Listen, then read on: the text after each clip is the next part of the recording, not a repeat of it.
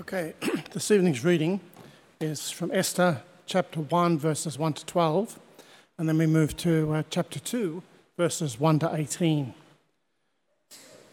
So this is what happened during the time of Xerxes. The Xerxes who ruled over 127 provinces stretching from India to Kush. At that time, King Xerxes reigned from his royal throne in the citadel of Susa. And in the third year of his reign, he gave a banquet for all of his nobles and officials. The military leaders of Persia and Media, the princes and the nobles of the provinces were present. For a full 180 days, he displayed the vast wealth of his kingdom and the splendor and glory of his majesty. When these days were over, the king gave a banquet, lasting 7 days, in the enclosed garden of the king's palace, for all the people from the least to the greatest who were in the citadel of Susa. The garden had hangings of white and blue linen, fastened with cords of white linen and purple material to silver rings on marble pillars. There were couches of gold and silver on a mosaic pavement of porphyry, marble, mother of pearl, and other costly stones. Wine was served in goblets of gold, each one different from the other, and the royal wine was abundant, in keeping with the king's liberality. By the king's command, each guest was allowed to drink with no restrictions, for the king instructed all the wine stewards to serve each man what he wished. Queen Vashti also gave a banquet for the women in the royal palace of King Xerxes. On the 7th day, when King Xerxes was in high spirits from wine, he commanded the 7 eunuchs who served him, Mehuman, Biztha, Harbona, Bigtha, Abagatha, Zathar, and Carcass, to bring before him Queen Vashti, wearing her royal crown, in order to display her beauty to the people and the nobles, for she was lovely to look at. But when the attendants delivered the king's command, Queen Vashti refused to come. Then the king became furious and burned with anger. Just moving to chapter 2. Excuse me. Okay. Later, when King Xerxes' fury had subsided, he remembered Vashti and what he had done and what he had decreed about her. Then the king's personal attendants proposed, "Let a search be made for beautiful young virgins for the king. Let the king appoint commissioners in every province of his realm to bring all these beautiful young women into the harem of the citadel of Susa. Let them be placed under the care of Haggai, the king's eunuch, who is in charge of the women, and let beauty's treatments be given to them. Then let the young woman who pleases the king to be queen instead of Vashti." This advice appealed to the king, and he followed it. Now there was in the citadel of Susa a Jew of the tribe of Benjamin, named Mordecai, son of Jai, son of Shimei, son of Kish, who had been carried into exile from Jerusalem by Nebuchadnezzar, king of Babylon, among those taken captive with Jehoiakim, king of Judah. Mordecai had a cousin named Hadassah, whom he had brought up because she had neither father nor mother. This young woman, who was also known as Esther, had a lovely figure and was beautiful. Mordecai had taken her as his own daughter when her father and mother died. When the king's order and edict had been proclaimed, many young women were brought to the citadel of Susa and put under the care of Haggai. Esther also was taken to the king's palace and entrusted to Haggai, who had charge of the harem. She pleased him and won his favor. Immediately he provided her with beauty treatments and special food. He assigned to her 7 female attendants, selected from the king's palace, and moved her and her attendants into the best place in the harem. Esther had not revealed her nationality and family background because Mordecai had forbidden her to do so. Every day he walked back and forth near the courtyard of the harem to find out how Esther was and what was happening to her. Before a young woman's turn came to go to King Xerxes, she had to complete 12 months of beauty treatments prescribed for the women. 6 months with the oil of myrrh, and 6 months with perfumes and cosmetics. And this is how she would go to the king. Anything she wanted was given her to take with her from the harem to the king's palace.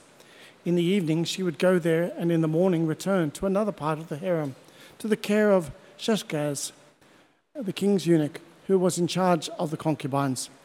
She would not return to the king unless he was pleased with her and summoned her by name.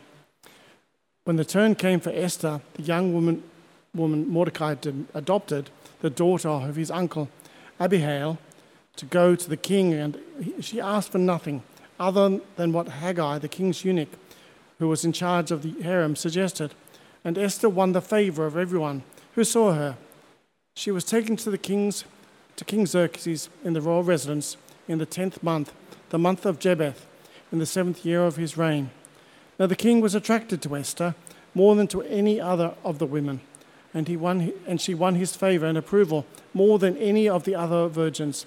So he set a royal crown on her head and made her queen instead of Vashti. And the king gave a great banquet, Esther's banquet, for all his nobles and officials, to proclaim a holiday throughout the provinces and distribute gifts with royal liberality.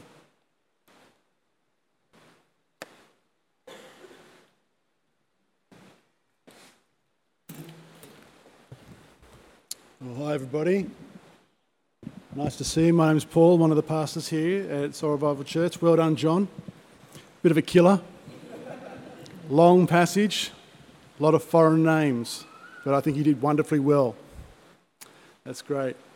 We're going to spend a little bit of time now having a think about that passage and what it might mean to us. It sounds very foreign. Let's see what it means for us today. Why don't we start with some prayer? Let's pray.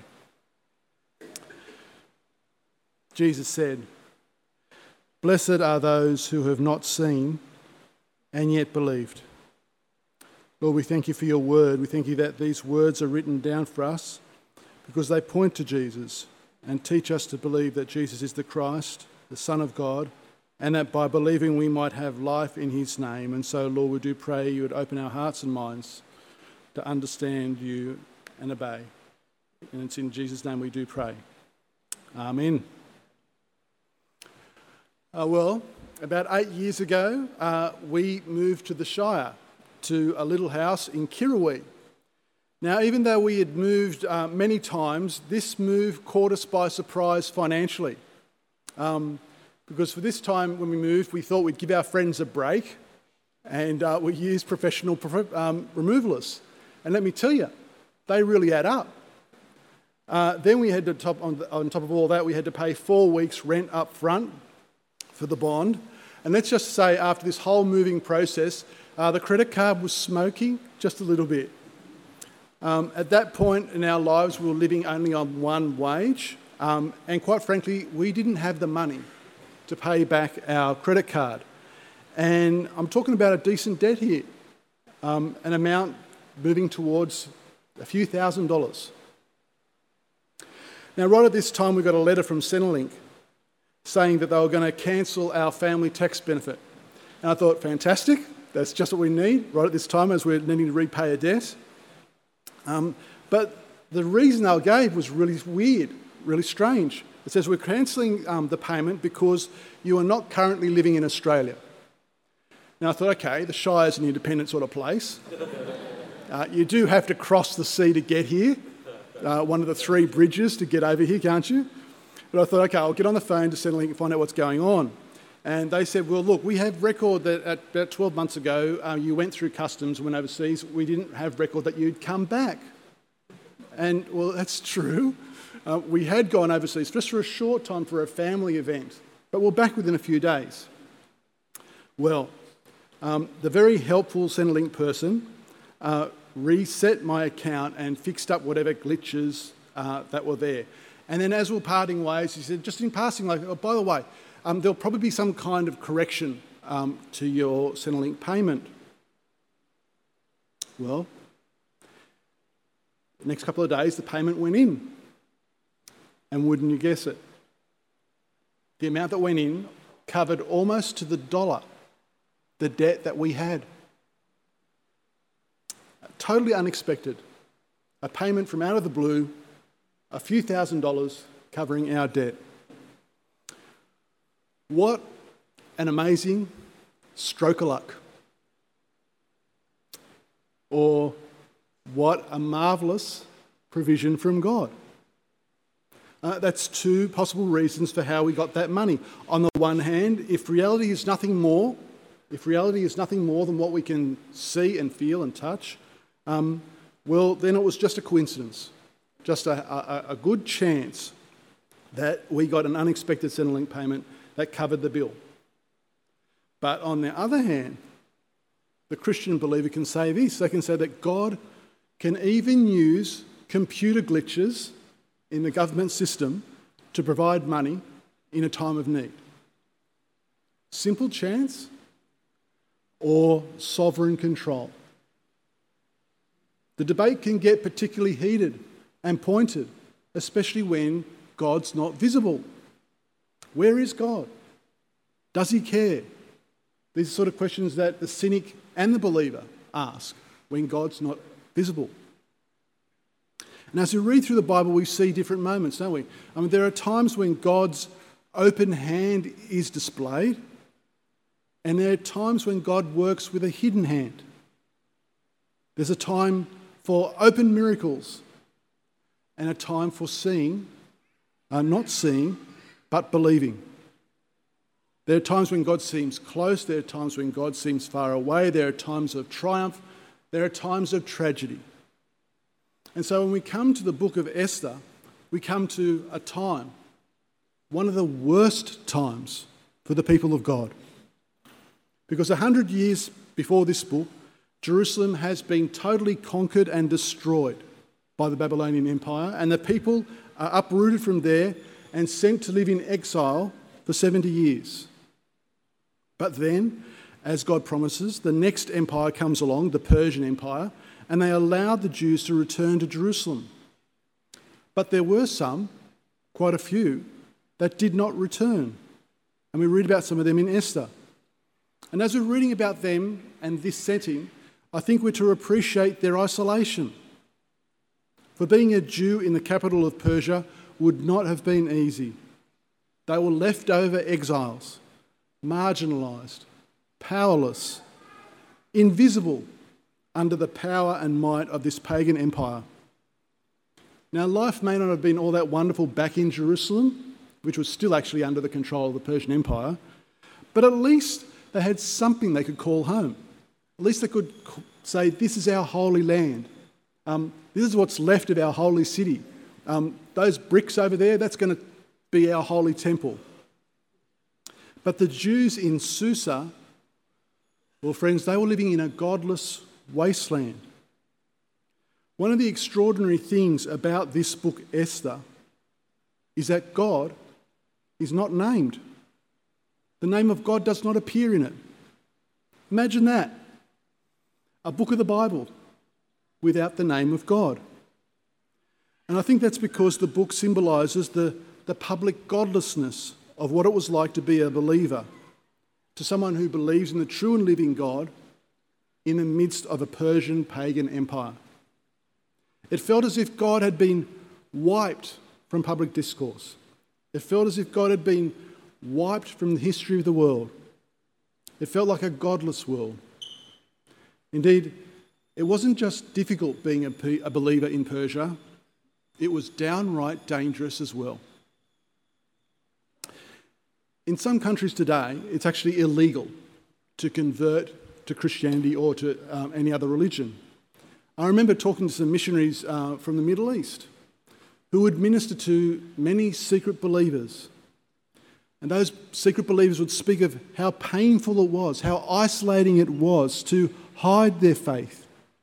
Their faith in Jesus was a risk to their life. And I think if we can begin to appreciate that, then we're on our way to understanding the atmosphere for God's people living in Persia. It was a very difficult time and place to be a Jew.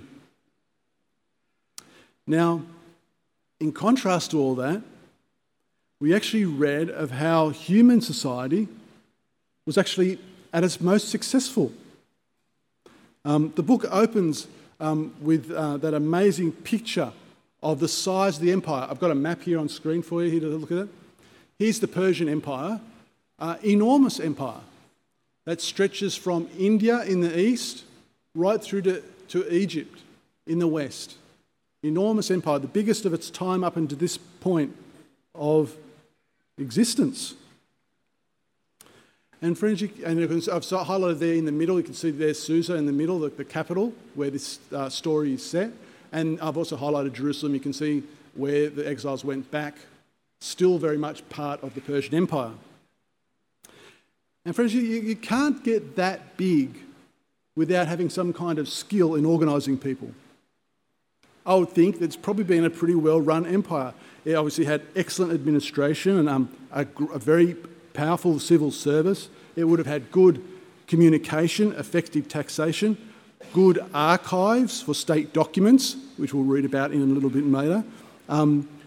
They would have had incredible political policies to try to deal with a very large and culturally religious, diverse empire. Persia built impressive cities, displayed sophisticated cultural life. They had everything that the world envies in human empires. And of course, there was great wealth. We're told that it took the king 180 days, 6 months, to display the vast wealth of his kingdom. Now, I've sat through some pretty long parades, but that's crazy. 6 months of displaying wealth, that's just outrageous. And then after that, it was time for a banquet. And not just a banquet for a few hours, not just for a day. Let's go for 7 days, constant banqueting. And again, it's like our noses are being rubbed into the abundant wealth and decadence, the wonderful furnishings, the custom-made gold goblets, so you could guzzle down endless supply of wine. And can you imagine the people being there? The wives, the women of the empire, talking to their husbands. Why don't we try furnishing our house with some of this blue and white linen? That would look really lovely at home. And maybe we could put up a few new marble columns. And the old flagstone pavement at the back of our house, that's looking pretty tired. Why don't we spruce it up a bit with some precious stones and mother of pearl? How about that? Well, I reckon we can imagine that. Because if we're honest, we love that stuff. We love it. We, like the Persians, can fall into worshipping power, fame, wealth, glamour. If they had fashion magazines in those days, the pages would have been full of pictures of the palace and all the great things in the Persian capital. In Australia these days, today, even now, when politicians talk about the state of the nation, what do they end up talking about? The economy. If the economy is strong, then somehow that means we've got a good country. Well, the economy might be a good servant, but I'm not sure it's an all that great master. Actually, as we read through that opening chapter, the over-the-top display of power and wealth in this opening chapter, I think it's actually a setup. It's a setup for us. That as we stand there too, gazing, mouth agape, at the incredible wealth, at all the shiny stuff being paraded before us, as we read on, we're reminded that not all is as it seems. Not all that glitters is gold. For at the centre of all this is the Persian ruler, King Xerxes. Here is the great King of Kings, the ruler of a vast empire, 127 provinces, commander-in-chief of not just one army, but a multitude of armies, who can splash around untold wealth. But can he control his wife? I don't know if you picked that up as you're listening to John reading that earlier. It's quite a change to the vibe of the story. As you're reading through, and suddenly there's this disappointment. It's actually a disturbing picture, if you think about it at all. After 7 days of partying, the king is obviously very full of himself and very full of wine, and then commands his wife to be paraded like a trophy in front of everyone else. And like one of those record scratches on the thing, the story comes to a halt because Queen Vashti refuses to come. And this enrages the king. But what follows highlights the foolishness of Xerxes. He ends up making an international decree that Vashti would not be able to come back into his presence. She would be banished from his presence. And then makes a command that every man should be the ruler over his own household. These two responses are ultimately really a petulant response. A petulant response. It makes a private matter a public issue. It turns a domestic crisis into a state emergency. Throughout the book, Xerxes will be shown again and again to be a man who takes advice, but takes the wrong advice. A man who looks so powerful, but who is so easily manipulated by others around him. He's defied by Queen Vashti and follows the questionable advice of his officials. Which brings us to the second chapter and the introduction of Mordecai, a Jew living in the heart of Susa. And again, we need to appreciate the isolation, the weakness of a Jew living in the capital of a pagan empire. And it adds to the tension of the story, and especially so as we're introduced to Esther, the orphan, raised by Mordecai. Because meanwhile, back in the palace, the king's attendants propose a search be made to find a new queen for Xerxes. And so far we've seen the king flaunt his power and his wealth. We've also seen his stupidity and his weakness. Now we'll see his abuse. For this beauty contest to find a queen is nothing more than ugly exploitation.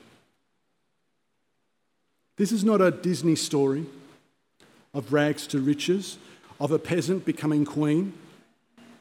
This is about the grossest behaviour. As each night, a different prepared young woman is brought before the king for a night's pleasure. Here is sexual exploitation at its very, very worst. Oh, it's all done beautifully with 1 year's beauty treatment. No expense spared. But friends, it stinks. And Esther goes through this deeply disturbing process to emerge the winner. So we read from chapter 2, verse 17 here on screen.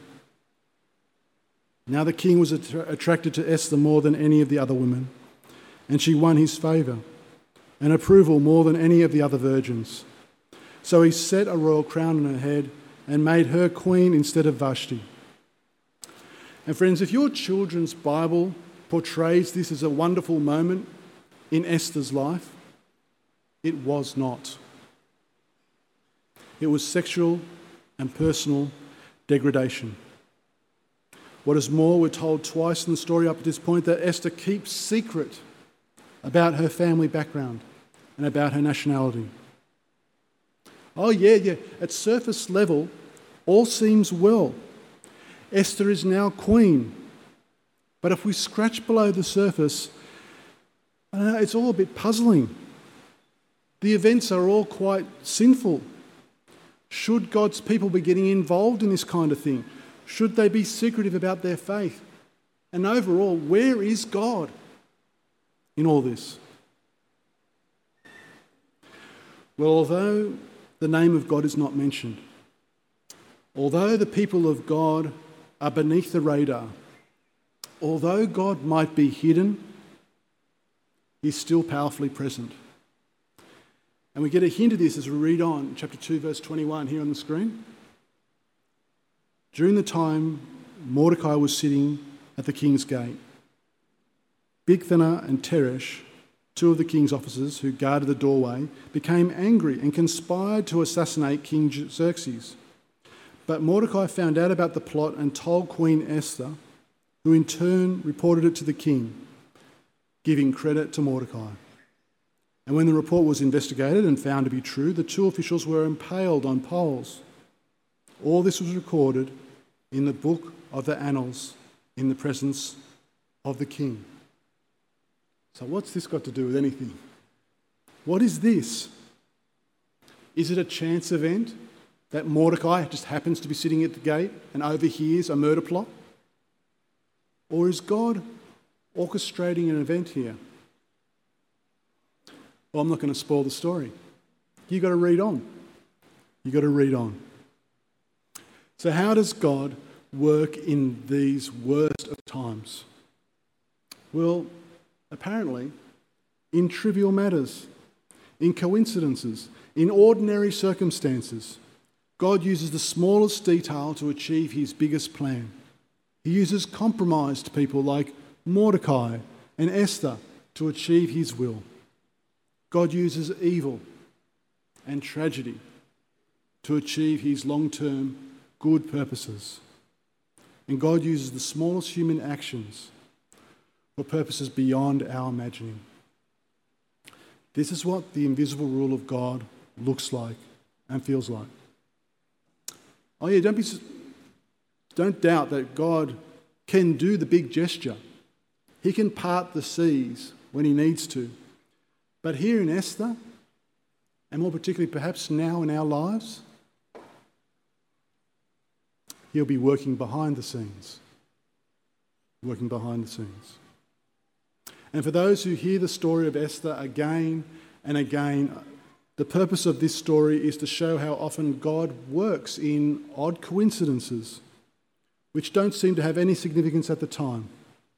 But when you look back later, you go, oh yeah, God was at work, but I didn't recognise it. You see, God is always present, even when his presence may not seem to be clear. That's what the sovereignty of God is like in That's what the sovereignty of God is like in practice.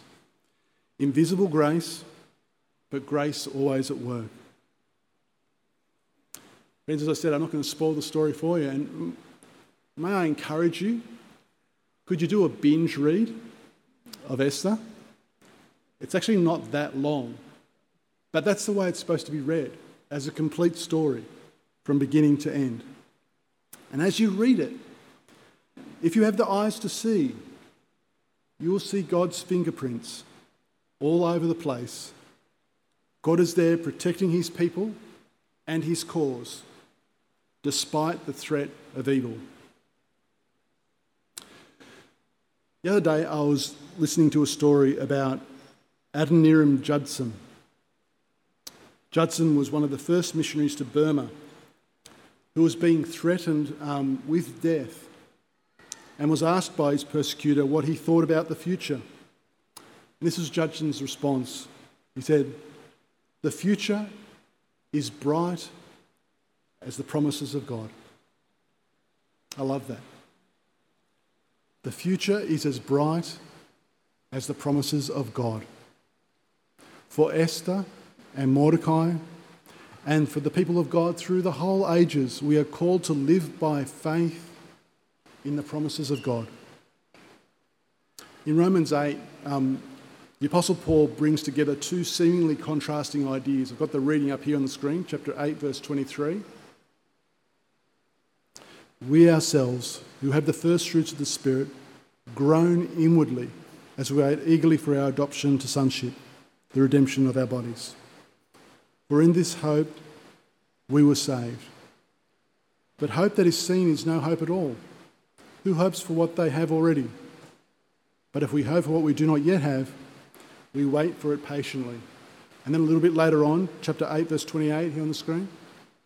And we know that in all things God works for the good of those who love him, who have been called according to his promise.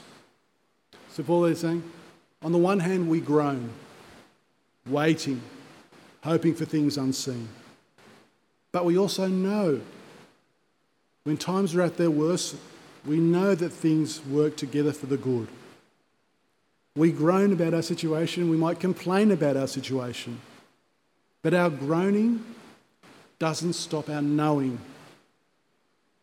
What a great statement of faith in the invisible God. To know that things work together for the good of those who love God and are called according to his purpose. Friends, the faith we're called to have, even in the worst of days, is to trust the sovereign hand of God at work in our lives, in our hearts, in our minds, at our work, in our church, in every place and time, as God brings people to know him through our Lord and Saviour Jesus Christ. May God, by his Spirit, give us this faith in him, our invisible God, made visible through Jesus Christ. Amen.